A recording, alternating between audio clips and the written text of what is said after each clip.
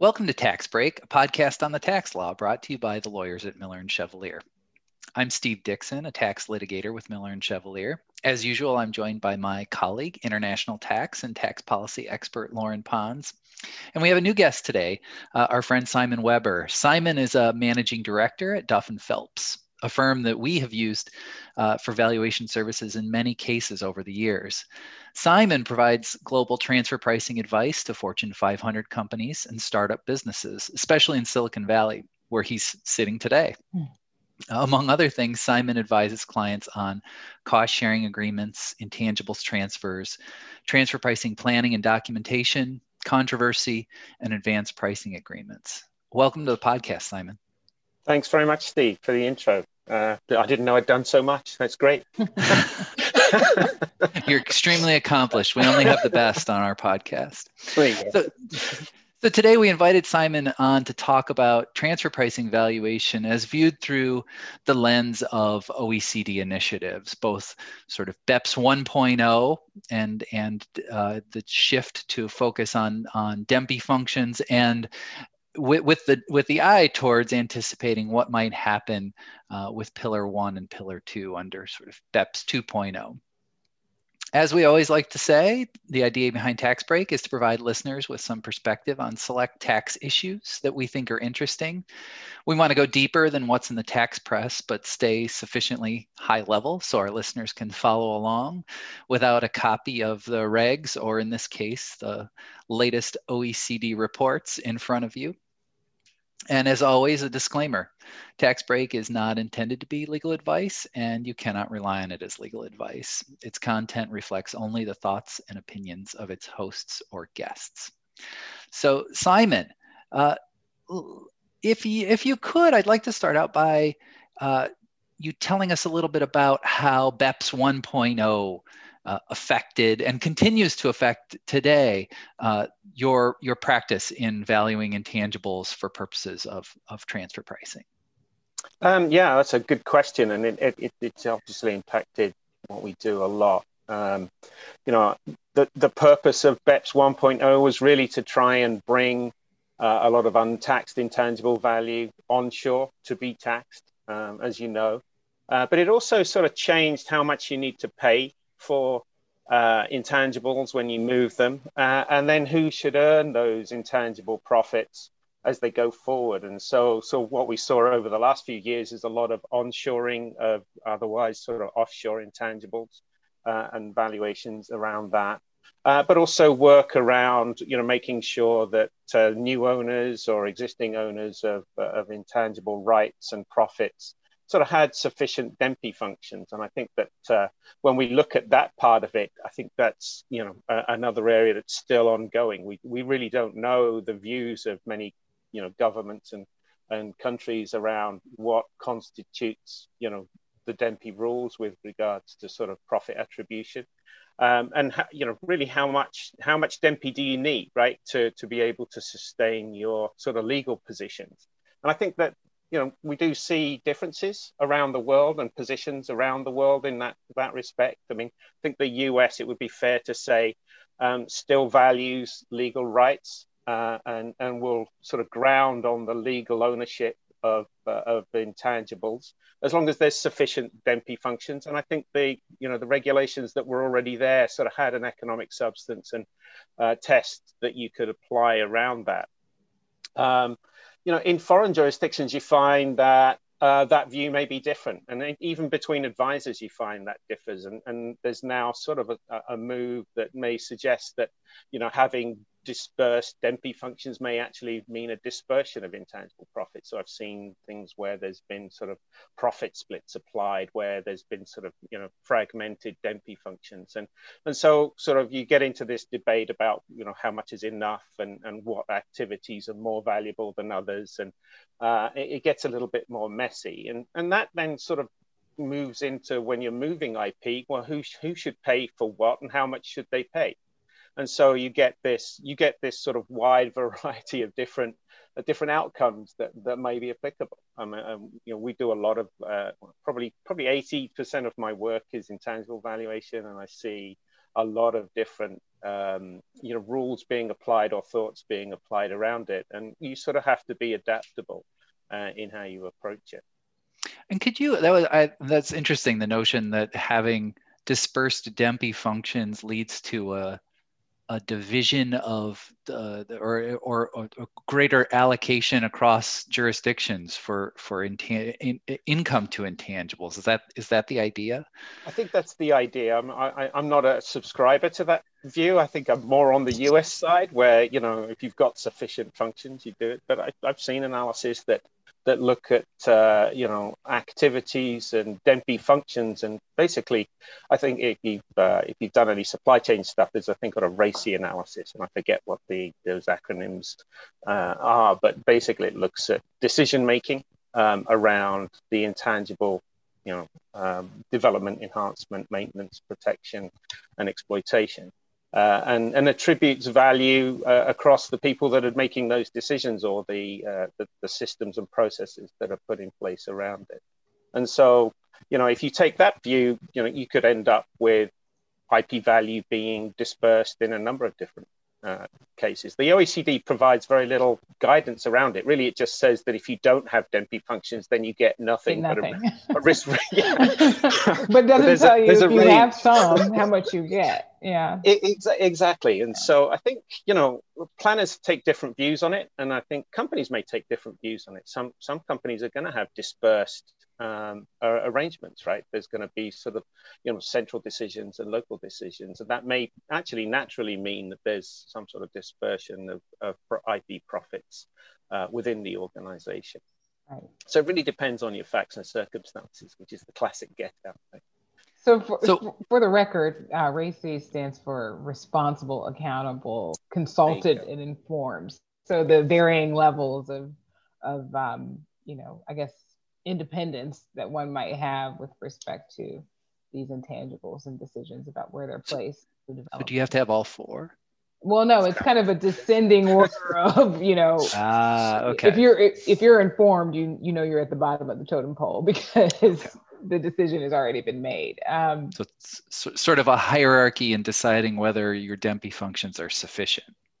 Well, whether they're sufficient in terms, whether you have them, but then I guess to Simon's point, when they're dispersed, kind of assigning a degree of significance across the value chain when you're trying to determine. You can end up with a notional profit split that way, right? It's not really a financial profit split, it's more of an activity-based profit split. Right.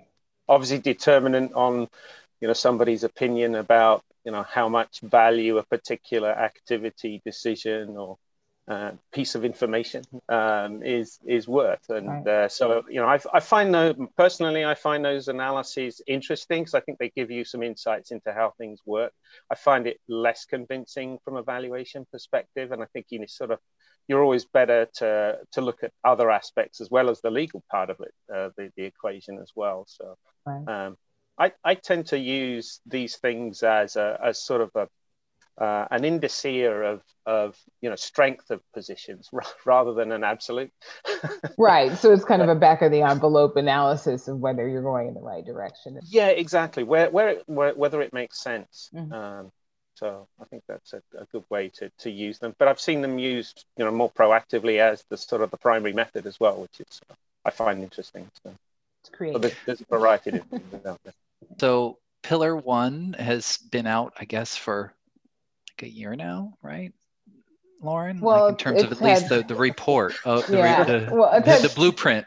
Some meat on its bones only recently, so there's been a lot of talk about it. But the actual reports with great detail came out in October this year. So there were leaked sets that came out in August, and then the official came out in October. But before then, it was really more of a concept, an idea about generating what some might view as excess profits in certain markets without having a physical presence necessarily. And what started as an idea about digital companies and the way that they operate in certain markets has really kind of morphed and expanded to encompass more than just digital companies writ large. It's number one.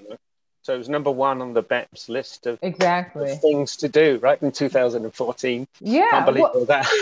it's 6 years on. It is, yeah. It's a continuation of a concept, and it's really, of course, new ideas about profit allocation and nexus, jurisdictional nexus. But I also think of it kind of as an expansion of what an intangible is. And BEPS 1.0, we're thinking about intangibles and looking at DMPI functions and where value is generated.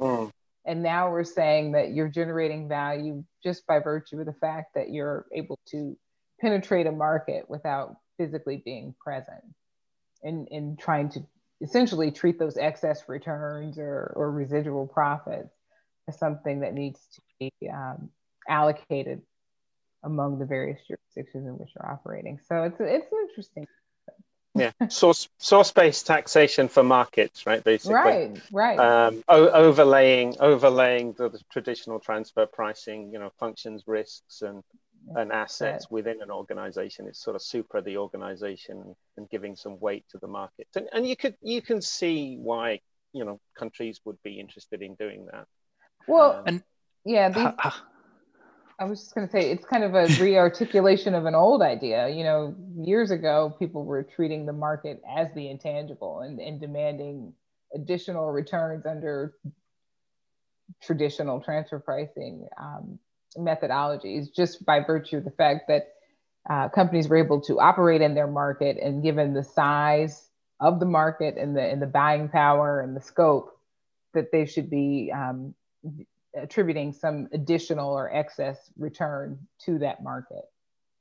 Yeah, I started my career in Japan doing defense work there, and so that was the big thing with the pharma and medical device companies. It's just this market's special, and you need to pay more because your pricing's higher and all the rest of it. And so it was interesting later on to see those same arguments, come round in the GlaxoSmithKline case, right, in the US, where the US were using those arguments. Yeah.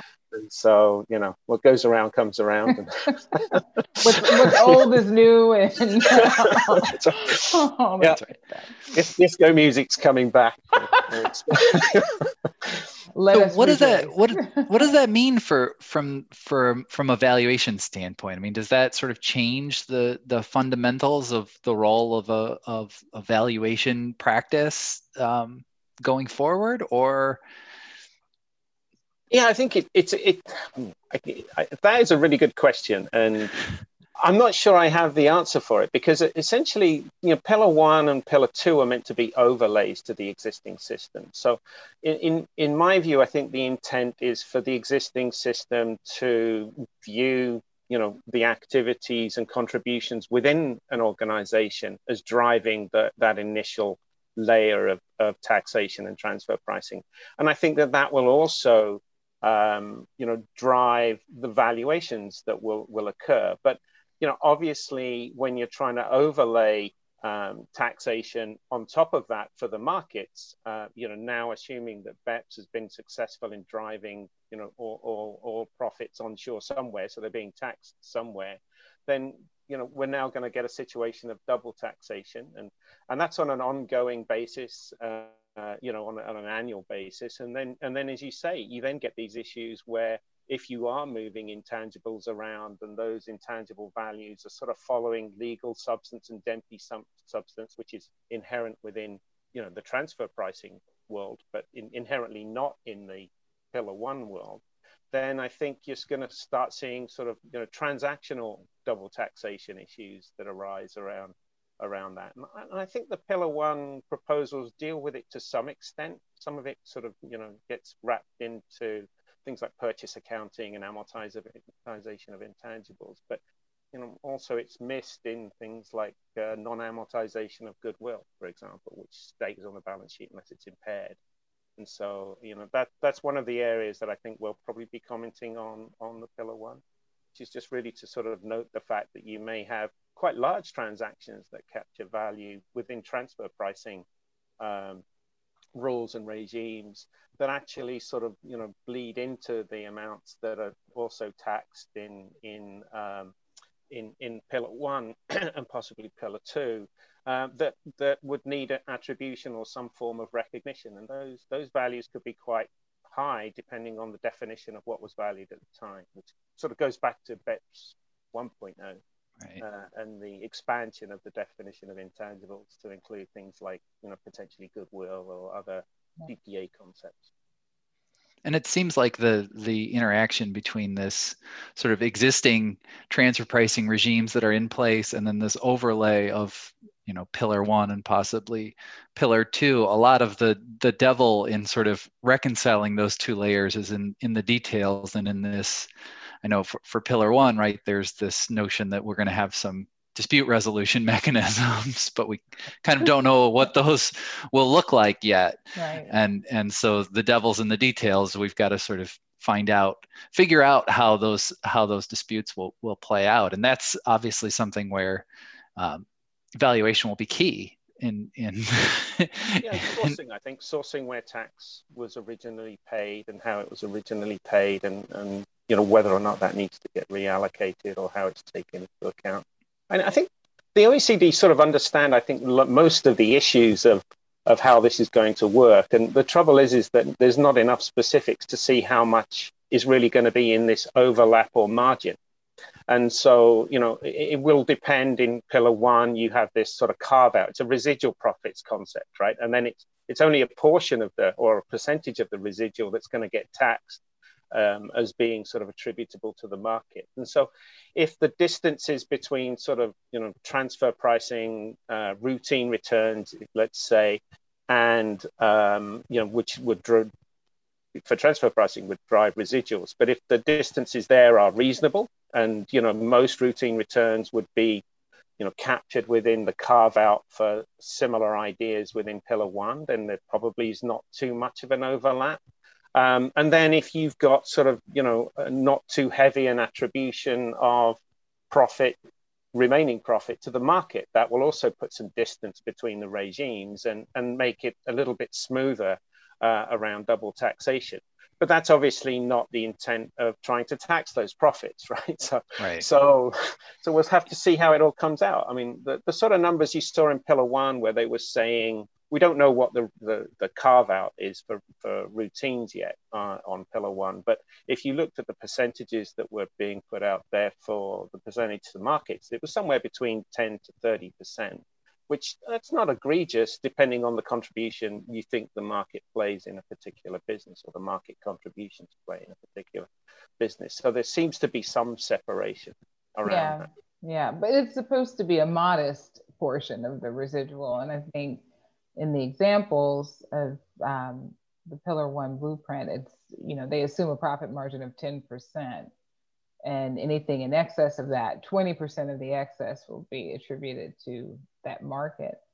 And a lot of companies are of the view that is a more than modest reallocation of profit. And so, it all depends on the percentages. But as you say, decisions made 2, 3, 4 years ago roll into these calculations today. So I see double taxation issues going forward, but also significant transition issues from an old regime to a new one, whereby, in the US 482 principles or traditional transfer pricing principles have not been abandoned for many other purposes.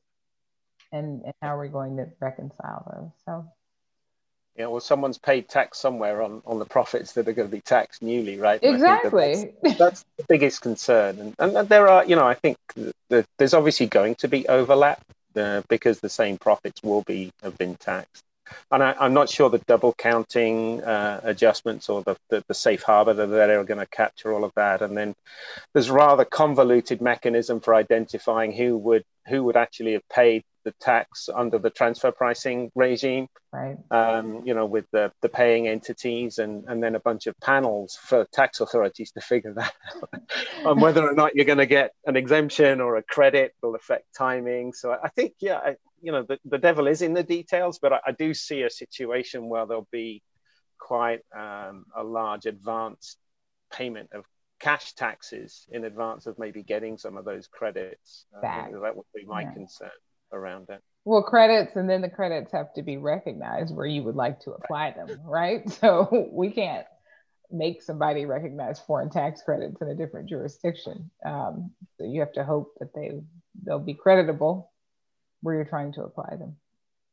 And presumably that the sort of the effect of this will be the greatest where you have differences between the country where you own the IP and puts a lot of emphasis on ownership, and where there's actually like a lot of market value to the IP in markets outside.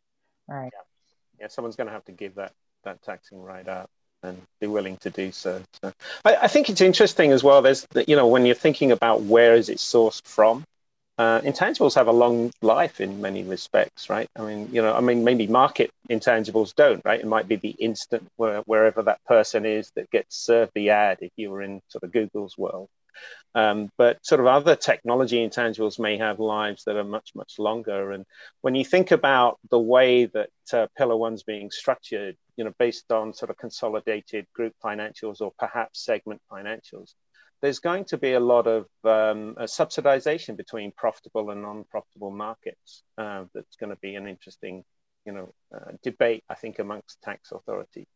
I suppose the one good thing for companies is that they sort of know what they're going to pay, and it then becomes up to which countries are.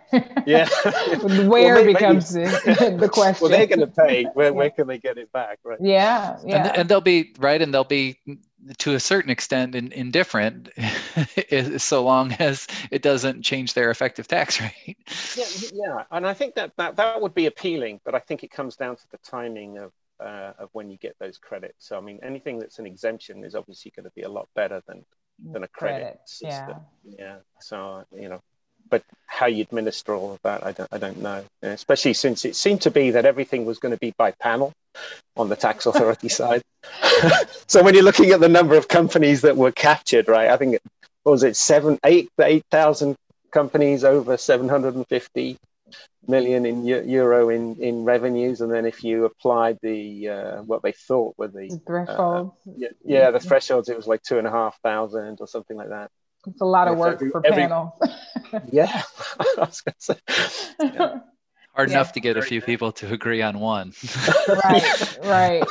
Yeah. Exactly. But no, that's an interesting point. I think, there's a presupposition that you're profitable in all of these markets, but it's not always the case. And there has been kind of a push to take into account not only losses and carry those forward, but also profit shortfalls. So, we're not 100% in loss territory, but we're not making as much money as we think, or we thought we would, or that we might in the future, particularly if you're looking at markets where you're just kind of starting up. So, you're operating at kind of a break-even point, and you will be, but that's part of the cost of getting established there.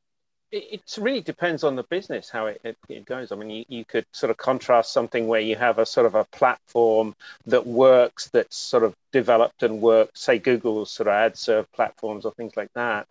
The point being that incremental users and markets are literally marginal cost to them to put on. But then you've got other companies that may have to invest significantly in developing the market, the Netflix of the world and things like that, where they're trying to build market revenues, $10 a month per user at a time, right? And having to spend millions of dollars on content to make that happen. So I think the OECD seems to have done a good job of recognizing that, but there's temporal distortions that are going to come through, right? And it's a balance between getting the simplicity they want to administer this, and the complexity that would bring more equity.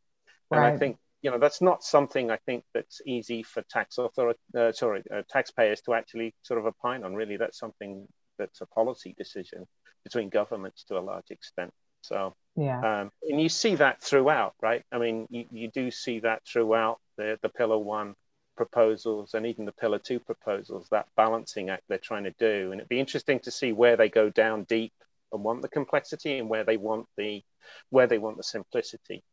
My sense is that the complexity probably needs to be at the sort of the credit end of it. Who's going to give up, rather than at the how much you have to pay end. but I think with some of the proposals like segmentation of financials, that there could be, ways for companies to at least alleviate some of those issues around sort of significant subsidization issues. But it might mean changing what they actually disclose in their financial statements. And thinking about that now, right? If you think that this probably won't go into effect for 3-4 years, maybe now's the time to start thinking about whether or not you might want to have more segmentation in your finance. If it can help you. Yeah. No, I think that's right. You want a blunt instrument in terms of kind of the rules themselves, and where you do want the complexity is to avoid the double taxation. So that, and it will be complex. I don't think that there's any way to have a simplified dispute resolution mechanism with these rules. No, I agree. If they're, kind of very generalized and meant to apply broadly and get to a rough estimate of what these profits are and where they need to be.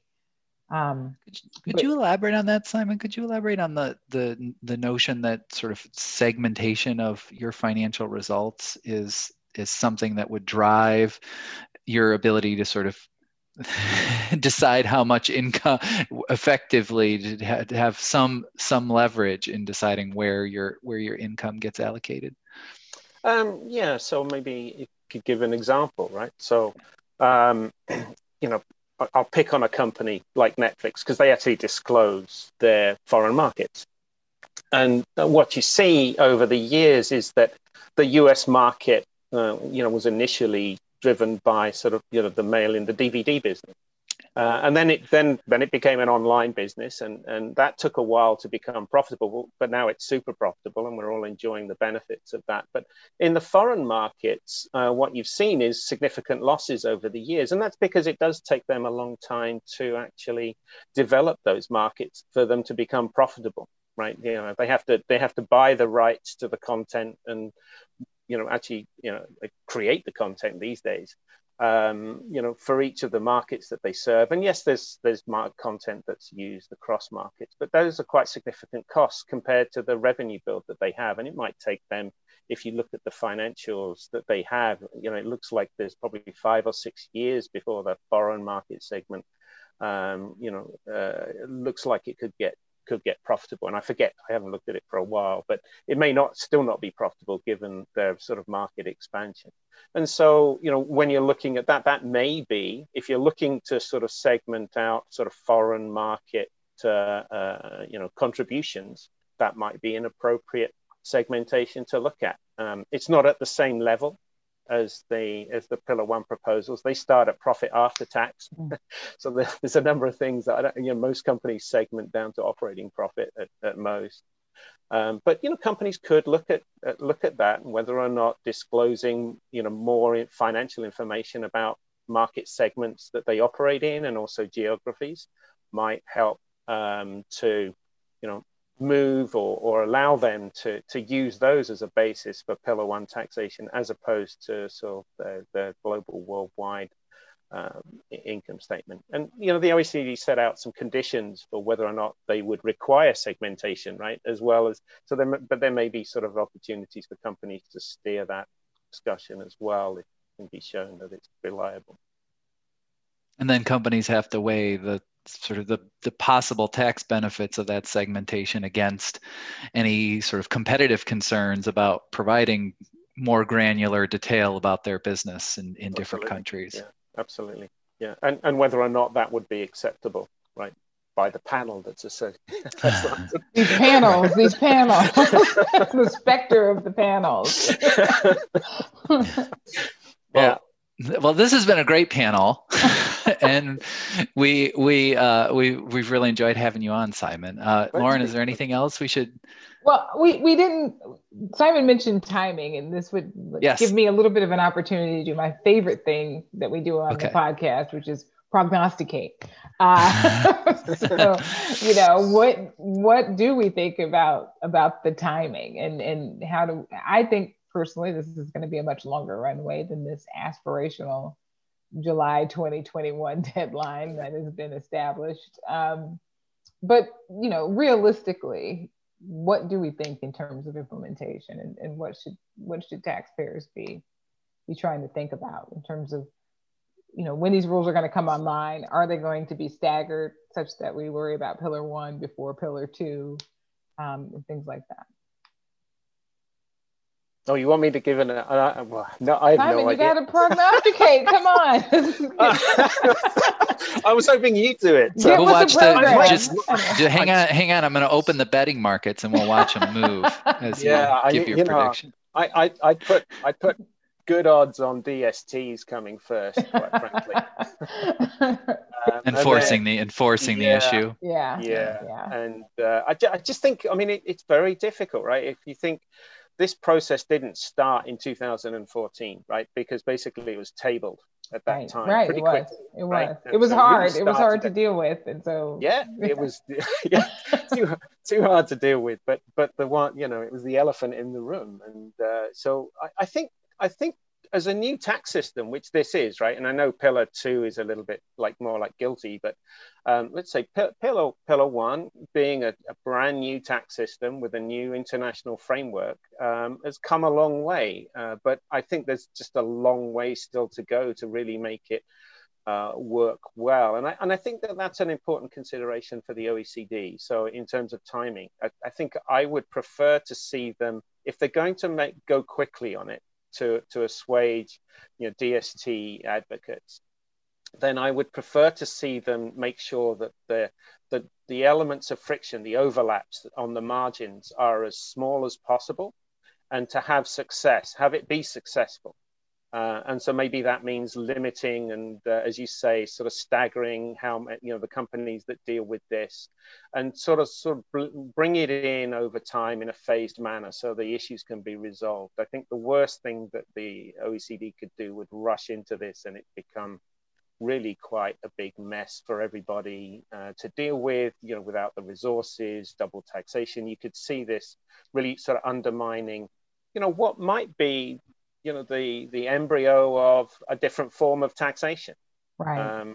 Maybe it is the embryo of formula apportionment that might work, that may reduce all of the compliance costs that we've got. Right? It could. Lauren visibly winced. I did. I thought we were going to get through the podcast without mentioning calling it that, right? Well, it isn't right now, right? But the mechanisms are very similar. They are. And so, if you really sort of think about the tax systems, is anybody really happy with the tax system? If this was a business that wasn't taxed, it would be ripe for disruption. and I'm not sure that what we're doing right now, adding 2 more or 3 more layers of tax, is actually going to help matters. It might actually push us more closer to the implementation of some sort of more grand simplification. But this is basically the OECD's grand experiment with these types of ideas. So we'll have to see how it goes. I'm not going to say I advocate for it, but I would say that if I was prognosticating, I would say 5 years to get it fully implemented and bedded in is probably realistic. And I would hope that they, as I said, they do it in a staged manner and sort of feed it in, and they can change thresholds at that point. But for the world, I think it's important that this is successful, because I think it's going to be hugely expensive. It's not for everybody. It is going to be expensive. I agree. I think a much longer runway than what people are actually contemplating is preferable.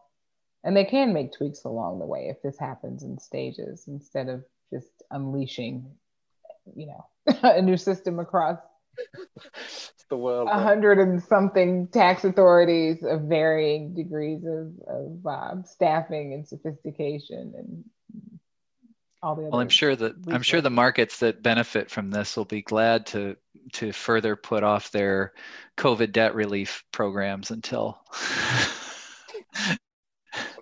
this is in place. There are always digital taxes. Well, that's